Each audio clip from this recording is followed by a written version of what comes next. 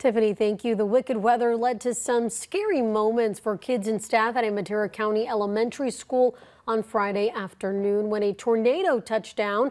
They're grateful to be safe as the school is left cleaning up the aftermath. Action News reporter Anna Terea saw the damage at Berenda Elementary School and spoke with two of the students caught in the storm.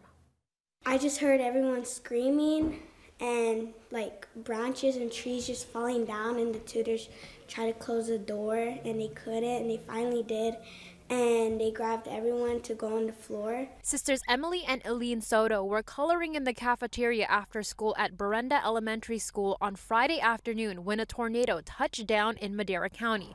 The sisters scared by what happened because it's not something they've experienced before. All the trees just went dum, dum. This cell phone video shows all the tree branches scattered all over the ground. Their brother Carlos says he was on his way to Fresno when his mother called him to turn around and go back to pick up his sisters. We got there, and it was a terrifying sight. Honestly, there was trees everywhere. The front fence of Berenda Elementary School was like collapsed. You can see the damaged fence at the front of the school that's being held up by a zip tie. Carlos says he's lived in Madera for years and he's never seen anything like this.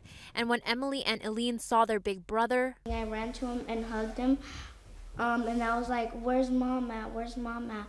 And then I just started crying and saying, "Can we go home? Can we go home?" Tried to tell him, focus on your breathing, calm down. I'm here now. Nothing's gonna happen to you.